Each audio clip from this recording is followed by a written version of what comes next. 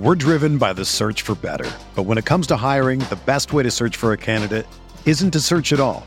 Don't search, match with Indeed. Indeed is your matching and hiring platform with over 350 million global monthly visitors, according to Indeed data, and a matching engine that helps you find quality candidates fast.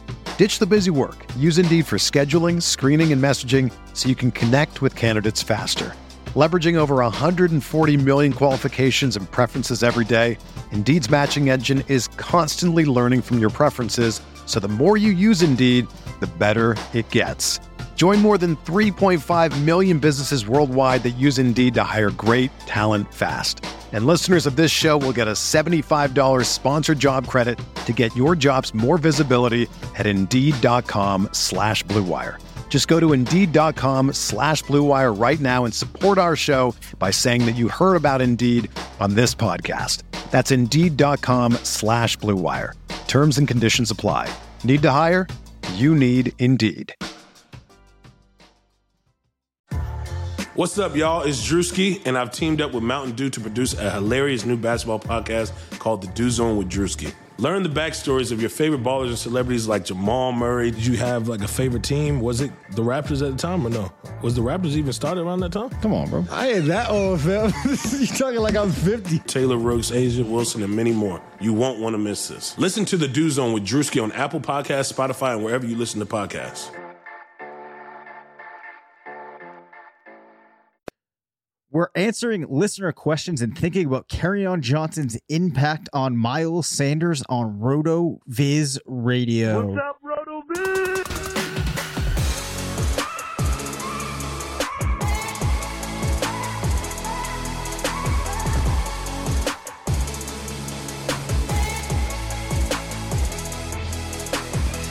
Welcome into the RotoViz Fantasy Football Show. I'm Dave Cabin alongside Curtis Patrick. We're two of the owners here at RotoViz.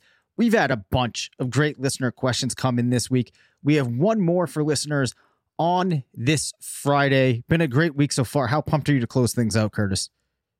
Oh, super pumped. Super pumped. It's been really fun talking Dynasty because that's my passion, my biggest passion, obviously. But just want to remind those of you who've been listening to our shows this week and hearing us cut things up from that angle, that's just the nature of the questions that we've been getting. I think everyone's got that dynasty fever because of the rookie drafts going on and startups.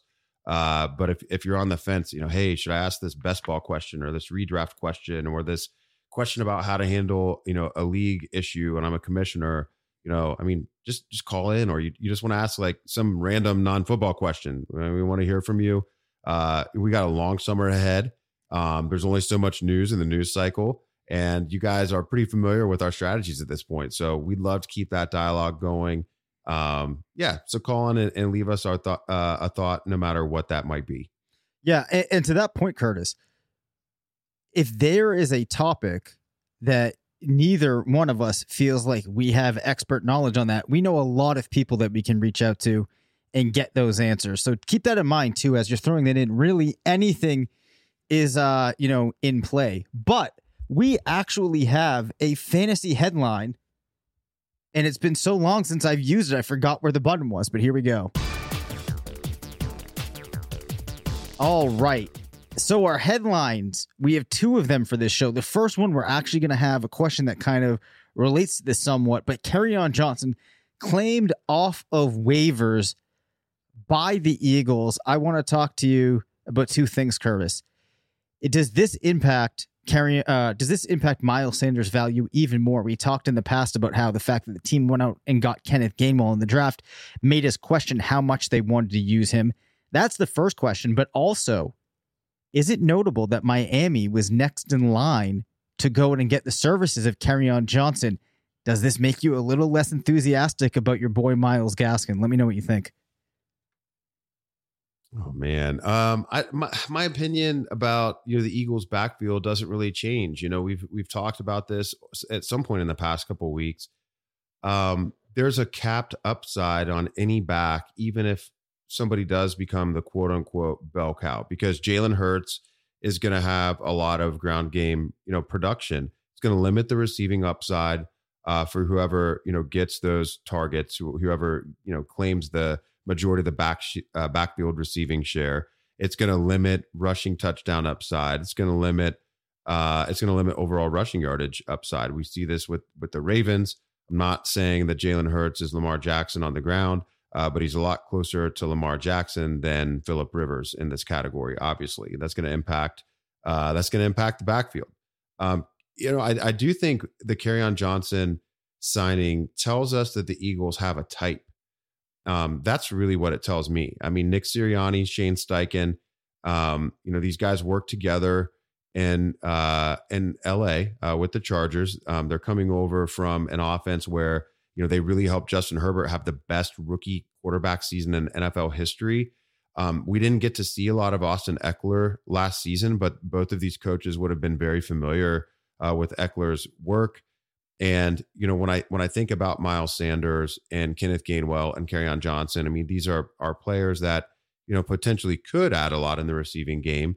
But they're also very similar stylistically. None of them look anything like Joshua Kelly or anything like that. And so I'm wondering if they just want to have a running back by committee where, they're not tipping their hand in terms of play calls, depending on who's in the game, because these guys have overlapping skill sets. That's my main takeaway here. And then you asked about Myles Gaskin in Miami. I'll be a little bit quicker on that one. I mean, it doesn't really concern me, a waiver claim on a player like Kerryon Johnson, who had, high draft capital previously. The Dolphins had opportunity to invest in the NFL draft when they could have been a lot more specific about who they wanted. And they didn't do that. They waited until the very end of the dance there and got Jared Dokes. To me, that would have been more meaningful, a day 2 pick perhaps on a running back versus a waiver claim. Yeah, I'm in the same spot there. I mean, Miami definitely didn't go after Kerryon to try and replace Gaskin, right? They would have addressed that need earlier. I think from Philadelphia's side, a lot of what we talked about with Kenneth Gainwell being brought on board applies to Johnson. I think it's more likely that his presence impacts Gainwell in his rookie season than it does Sanders overall. But we did have a question related to Kerryon Johnson or players like him that we'll pop into, and then there are a couple more news headlines that I want to get to. But here's the question. What's up, guys? My name is Craig. I'm from New Mexico, but I'm a big Bears fan. I just wanted to tell you that I think the show is really good with you two. You work well together. Then I got a question. I'm going to start a 12-team dynasty, 12 players per team, 12 teams across the whole league, that kind of thing. But, I'm sitting in the 27th round, the last round of it, and I'm trying to figure out, do I take Kerryon Johnson just because I know the name and maybe he could someday be good, or do I take somebody that has never played a snap but maybe or may not someday in the future? What do you do in the late rounds of these dynasty startups? Thanks, guys. Enjoy the show. Well, first off, Craig, thank you for that question. I love the enthusiasm, really appreciate the support. And I think that this is like a classic age-old question and one that so many people are going to have. So, Curtis, break down. Do you go with that known entity late in dynasty rounds, or do you go with the young player that hasn't proven himself yet but could turn into something? There's a couple ways to cut this up. Great question, Craig. It's going to be highly applicable, not just to dynasty startups, also maybe to those deeper best ball formats, like we see over on the FFPC, these 25 plus round best ball formats that can really, you can really do some interesting things when you hit on a late round dart throw. Ryan McDowell and I hit big time on James Conner as a 26th round pick, his rookie season in a best ball draft. So, you never know what can happen. And so this is a really, really great question. Okay, so a couple things that we do here at RotoViz. We do like to target, backfields where there's some uncertainty. And, I don't know that Kerryon Johnson means there's uncertainty to where he would be relevant in Philadelphia. But I think there was already uncertainty in terms of the usage with the previous regime, because we heard Deuce Staley say Miles Sanders could carry the load. But what actually happened every week under the former regime was that Miles Sanders was involved. Boston Scott continued to be involved. The team signed Jordan Howard that didn't end up in, really doing anything. at the beginning of last year when they re-signed him. And so, actions speak louder than words.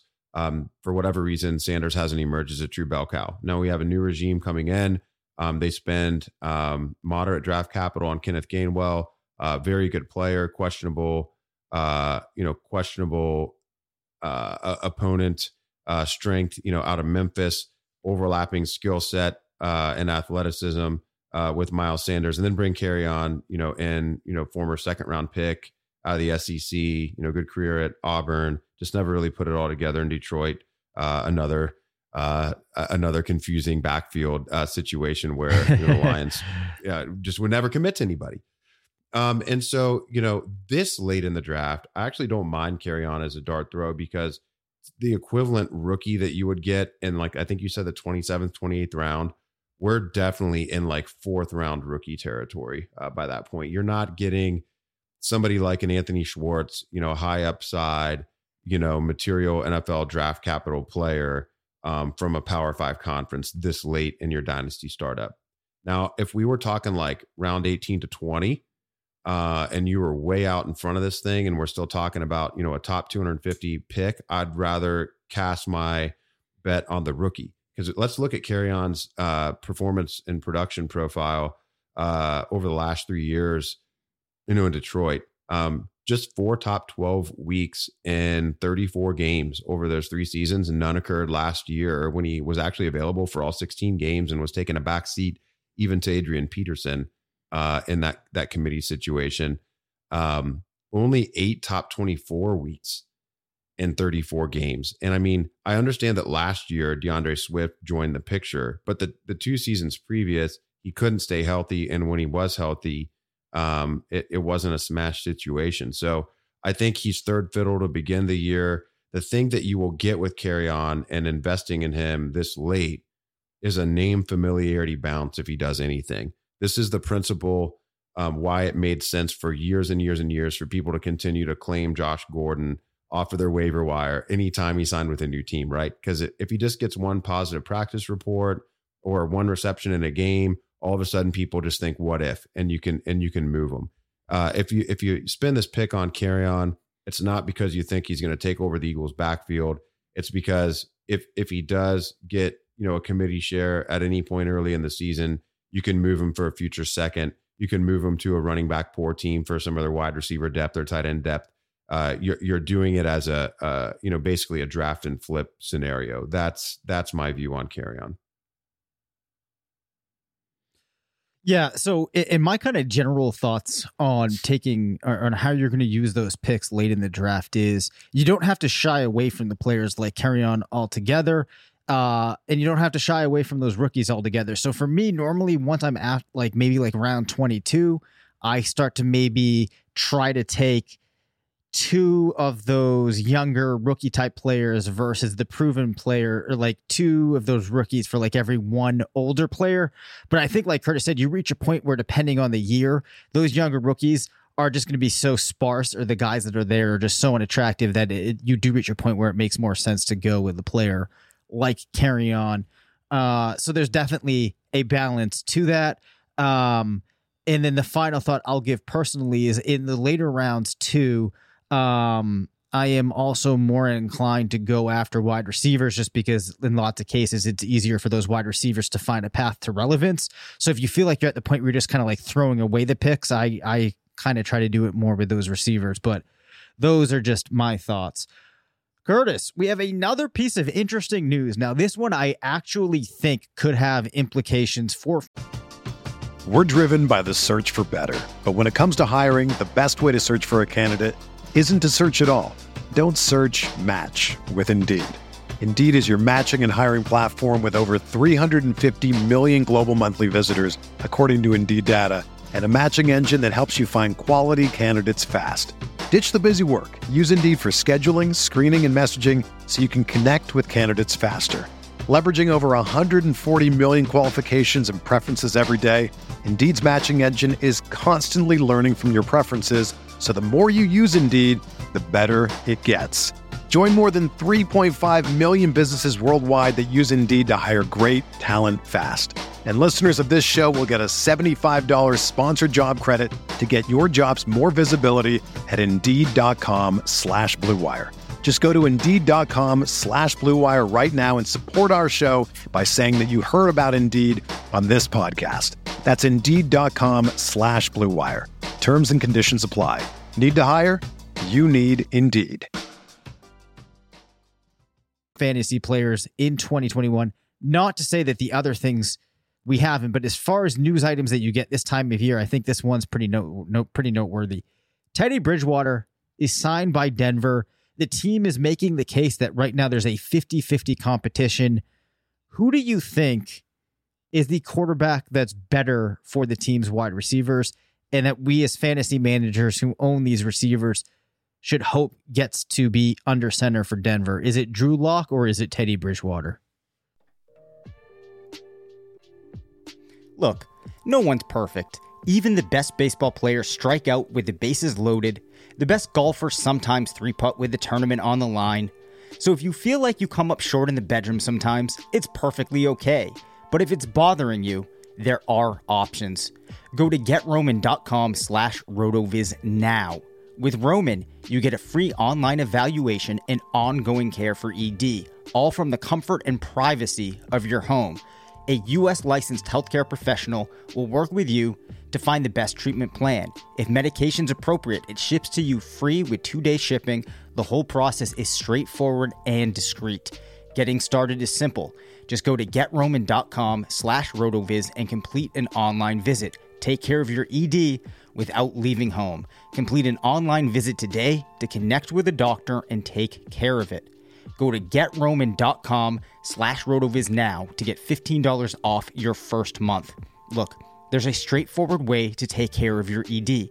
GetRoman.com/RotoViz. Get started now to save $15 on your first month of treatment.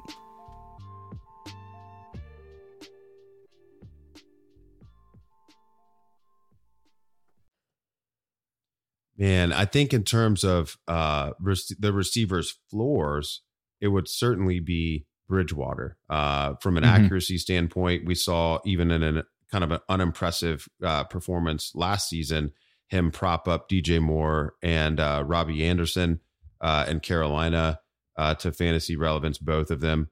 Robbie Anderson, actually, quite surprisingly, I don't think anybody really saw him doing what he did with Teddy. Versus what he had done, with Darnold and, those other cast of characters in New York previously. But I think for the upside of any of the receivers, a Drew Lock breakout, figuring it out would actually be, the best scenario. More of a, I think, going back to his rookie evaluations, kind of a gunslinging mentality.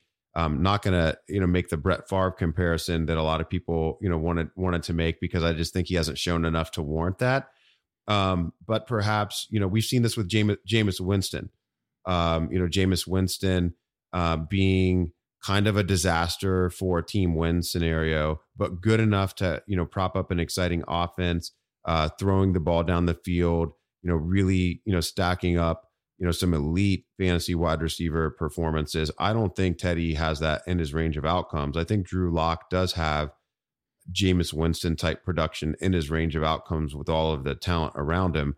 I think it's an unlikely event that we'll see that in 2021. But I mean, I think there's a 5% possibility that Drew Lock figures it out and is actually like a fantasy QB1 this year and has, a tight end, a top 6 tight end to Noah Fant, and supports, at least one top 15 wide receiver. There's so much talent there that if he does figure it out, like, it will just happen naturally. The problem is going to be if he doesn't fix those turnovers in camp. This is a front office that wants to win.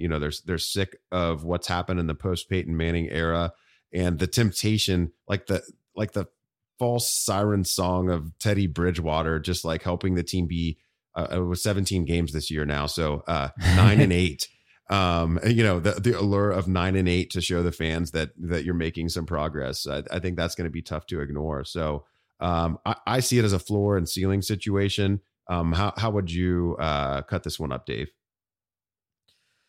This is a really tricky one because I do think, like you said, if you get Drew Lock out there and he's playing that gunslinger role, it probably does give them more of an upside. I am going to say, though, that overall, in the majority of scenarios or outcomes or the way things could play out, I actually think the wide receivers are better with Teddy Bridgewater. Some of this comes back to the fact that you really do need Lock to take a step forward in order for him to be able to support multiple wide receivers. A lot of this comes from, if you go onto RotoViz and you look at the AYA tool that we have, you'll see that he has his best adjusted yards per attempt with Noah Fant at just 7.56. Among receivers that he's targeted more than 50 times, Deshaun Hamilton at just 7.47. You contrast that with a guy like Bridgewater, who has played with a number of decent receivers, but you have a lot of guys over 8, adjusted yards per attempt, like DJ Moore, Stephon Diggs, Robbie Anderson, Greg Jennings, Curtis Samuel, even Jarius Wright, Michael Thomas, something easy to do. But also, if you look at their adjusted yards per attempt across the field in different positions, you'll see that Teddy Bridgewater is much better than Drew Lock everywhere except the middle of the field. And in fact, above 15 yards on the left side of the field, an AYA of just 6.79. On the right side of the field for Lock, just 4.54. These are not good numbers. Also, we know that Teddy Bridgewater has been much more accurate. His on-target percentage, around 82% last year, 87% of his balls thrown were catchable. Comparison to Drew Lock on target, just 73% of the time. Catchable, only 79% of the time. The one good thing that you could say is the average throw depth for Bridgewater at just 7.2, Drew Lock at 9.2, which does speak to perhaps there's the potential for him to unlock these wide receivers on deeper throws. So I'm not denying the possibility of Lock taking a step forward, but it looks like there's an awful lot of work for him to do. So I will vote on the side of Bridgewater there. Any follow-ups to that? Because if not, there's a player I'm very interested to ask you about. Well, it's just a quick follow-up. And I think it at least I think the team has tipped its hand in terms of who they want to win the job. They traded for Bridgewater, basically nothing. A 6th round pick in the 2021 draft. They did it before the draft. They had the opportunity to draft Justin Fields. Justin Fields was on the board when Denver elected to select a cornerback. Now, I know they're fighting Patrick Mahomes. They're fighting Justin Herbert in their division. They need a solid, secondary, to match up with those offenses. But the best defense would be a better offense. And, there were other options there at quarterback that could really propel them forward if they didn't think that Drew Lock had a chance to figure it out, because Teddy Bridgewater is too good for you to tank. You're not going to get the replacement quarterback next year. If you start Bridgewater this season, you're going to be too good for that, probably, with how much talent you have on this roster. This tells me they're still holding out hope for Drew Lock, because even after, they invested nothing in Bridgewater, and the scenario where they could have had a high-end quarterback played itself out. They could have even leveraged that situation into, potentially talking the Packers into getting Aaron Rodgers. I know the Packers at that point were leaking that, they didn't want to move him.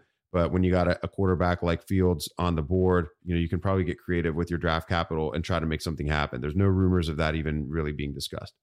So I think Drew Lock is the leader in the clubhouse for this job. He has to lose it. I don't think Bridgewater can win it. I think Lock has to lose it. So I think that's material when we think about projections for this year. Of course, you're our projections master at the site every year for our redraft processes. And, that's what I'm really going to be looking at, the camp notes on Drew Lock, and at what point does he fall behind, if he falls behind. Yeah, and I think I'm inclined to agree with that. If I were doing the projections today, I would put Drew Lock in, just for all of those reasons that you showed. They certainly didn't give us reason to believe that they truly want to move on from him. And I actually was planning on talking about this news item last episode, but we had so many great questions we didn't have time for it. Travis Etienne playing wide receiver at Jaguars minicamp. Urban Meyer is going out, bringing in Tim Tebow potentially to play tight end. He's lining up Etienne outside at wide receiver. What is going on here? And should people be concerned about Travis Etienne as a rookie in 2021? Man, I mean, like this appears to be like, this is not like specific to the Etienne situation. It's definitely more specific to the Tebow signing. This appears to be headed for disaster. I mean, I don't know what Urban Meyer thinks he's doing. You cannot run an NFL franchise like a college program. And one thing that Urban Meyer was oft criticized for in Columbus, just down the road from where I live here, is being a little bit overly loyal, to the guys that he recruited. We saw him then go out in the NFL draft, basically draft all the guys that he had 4 and 5 star grades on, even if they didn't pan out in college.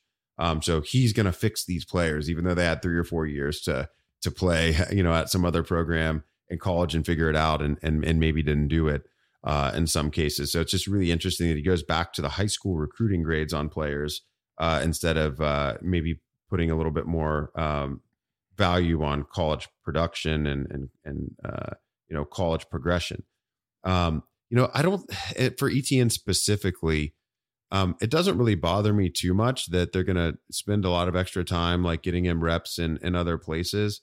As long as it means that he's, his snap share is going to be high.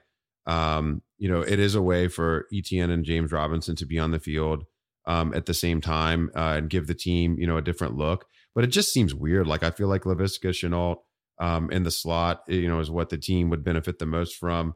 But then on the other hand, we're talking rookie camp, we're talking OTAs. How much running game install can you really do in that format? There's no hitting yet. You're not always looking at a full defense yet. This particular part of the news item bothers me far less than all of the other stuff surrounding Urban Meyer. It wouldn't like affect my interest in Travis Etienne from like a dynasty perspective.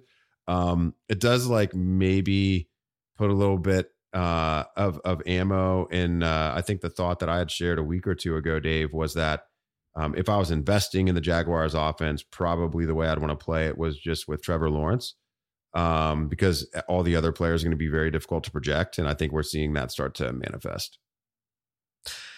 Yeah. So like you said, the specific piece to Etienne does not bother me as much as the rest of info that's coming out, because it looks like Meyer could easily lose a lot of respect, a lot of trust of the rest of the players in this locker room pretty easily, trying to operate this thing like a college program. I think it's very likely that this is not a sign that the team is planning on using Etienne a lot as a wide receiver. Hopefully it's just a chance to get him in, see what he's able to do as a wide receiver, get him a little bit of exposure to, some of the situations that they might want to use him in when they need him to play as a receiver. But I'm not expecting this to be the type of thing where they drafted him in the first round to be their running back and then they're going to try to use him in this hybrid gadget type of role. I would be more concerned if we saw them lining up Laviska Shenault solely as a running back or doing different things with him. Because like you said, I think it probably benefits the team a lot more if they have Shenault playing wide receiver, they have Etienne coming out of the backfield. I will say that when I find myself in positions, if things continue to trend this way as we lead up to the season and I need to evaluate him versus somebody like Najee Harris, then I probably will give Harris the nod. For the time being, I'm not going to completely panic. And I don't think that if you're somebody that went out and drafted him, this is the time that you should be panicking. That's probably the key takeaway. Do you agree with that, Curtis? Or is there any case to be made for trying to get out of Etienne right now? I think it's bad. It's probably bad timing to try to get out of him. And I don't even think that we really even should do this. These are like I think like taken, just as a singular news item, it's not actionable. It like if the Tim Tebow garbage wasn't happening, I think we could be like super excited to hear that Etienne is going to be used in other ways. Because this means, if the team gets into a situation where it's ground and pound time, or maybe they're envisioning Etienne being more of a Jamal Charles type running back, where it's all about the efficiency and the big plays. And instead of him coming off the field when they're in certain offensive situations, he simply goes to another position where he's not going to get banged up as much. I mean, that could be, there's other ways that we can spin this and try to make it a positive thing. For me, it just goes back to why Najee Harris has been the RB1 in this class for me. This is just really convenient. It makes me feel more conviction there. And I think we're going to see that play out this year. Maybe in another episode soon, Dave, we can talk about all the updates coming out of Steeltown, because they've been really, really interesting. And Najee's proving to be a really fun interviewee as well. Yeah, for sure. So yeah, I think the closing thoughts on there, not to make too much about this singular news story on ETN. Maybe we see something like they want to turn him into Le'Veon Bell from years back, where he was getting just, peppered with targets, a lot of carries, and it could work out in a nice way. That brings us to the end of the episode. You know what that means, Curtis? It's Friday. We're closing down the third episode for the week, and I'm going to put things on you to lead us into the weekend.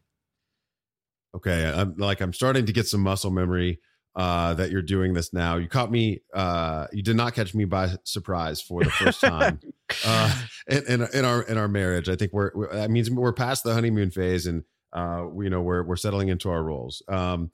So that's great. So listen, last week I left you as listeners with an impassioned plea to call in and give us questions. You did not disappoint.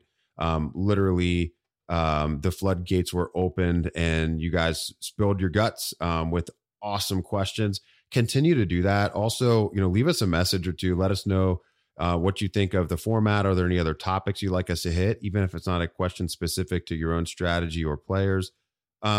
This week, I really want to make if you're somebody who listens to the pod and you benefit from our analysis, but perhaps you haven't taken the dive on a RotoViz subscription to the site, I really want to appeal to you in that area this week, because, a lot of the analysis that we're giving is informed by the research that we do, the tools that we construct, and, the macro and micro strategies that reveal themselves to us from that data.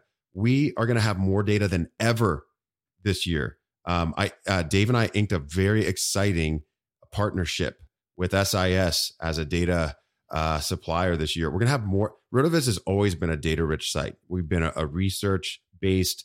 What is the let's say think tank. Evidence, but I'm not even going there. Think tank, that's a bunch of people jerking each other off sometimes. Okay, so this is an evidence-based fantasy product. We have even more evidence to share with you when our data becomes richer. And our new partnership with SIS is going to allow us to do this. Our tools are going to explode and overflow with new data. New tools will be developed. This is a multi-year partnership that is really going to allow us to further differentiate ourselves as having the best tools in the fantasy game and the best minds in the game using those tools. So, just go to rotoviz.com, subscribe today. We have very affordable monthly auto renew options. We have a discount versus the monthly package when you go for 1 year, and our 2-year deals definitely the best value in the fantasy game today in terms of what you get for your investment. So if you like what Dave and I do, support us beyond the free analysis that we give you on this pod. This is not behind a paywall. You get this 3 times a week for free. Support our site by subscribing at rotoviz.com today. Love it. And the final thing I'll leave listeners with, the implementation of this extra data is something that I literally have been waiting for about 3 years, right? I have not been putting out a ton of stuff on the site because I have been planning and getting ready for the release of all of this. I can trust you. It really is not going to disappoint. So you're definitely going to want to check that out. All right. And I think that official Curtis, you have. I feel like there's I saw a joke your face. in there. It looked like you might have had one more thing. There's a joke in there somewhere about 3-year release. Well, we can end on that. All right. Thanks for listening to the RotoViz Fantasy Football Show. Don't forget to rate, review, and subscribe. Follow us on Twitter at DaveCabanFF and at CPatrickNFL. Email us at rotovizffshow@gmail.com. Visit rotoviz.com/podcast for more information on listener-only discounts. And until next time, thanks for stopping by.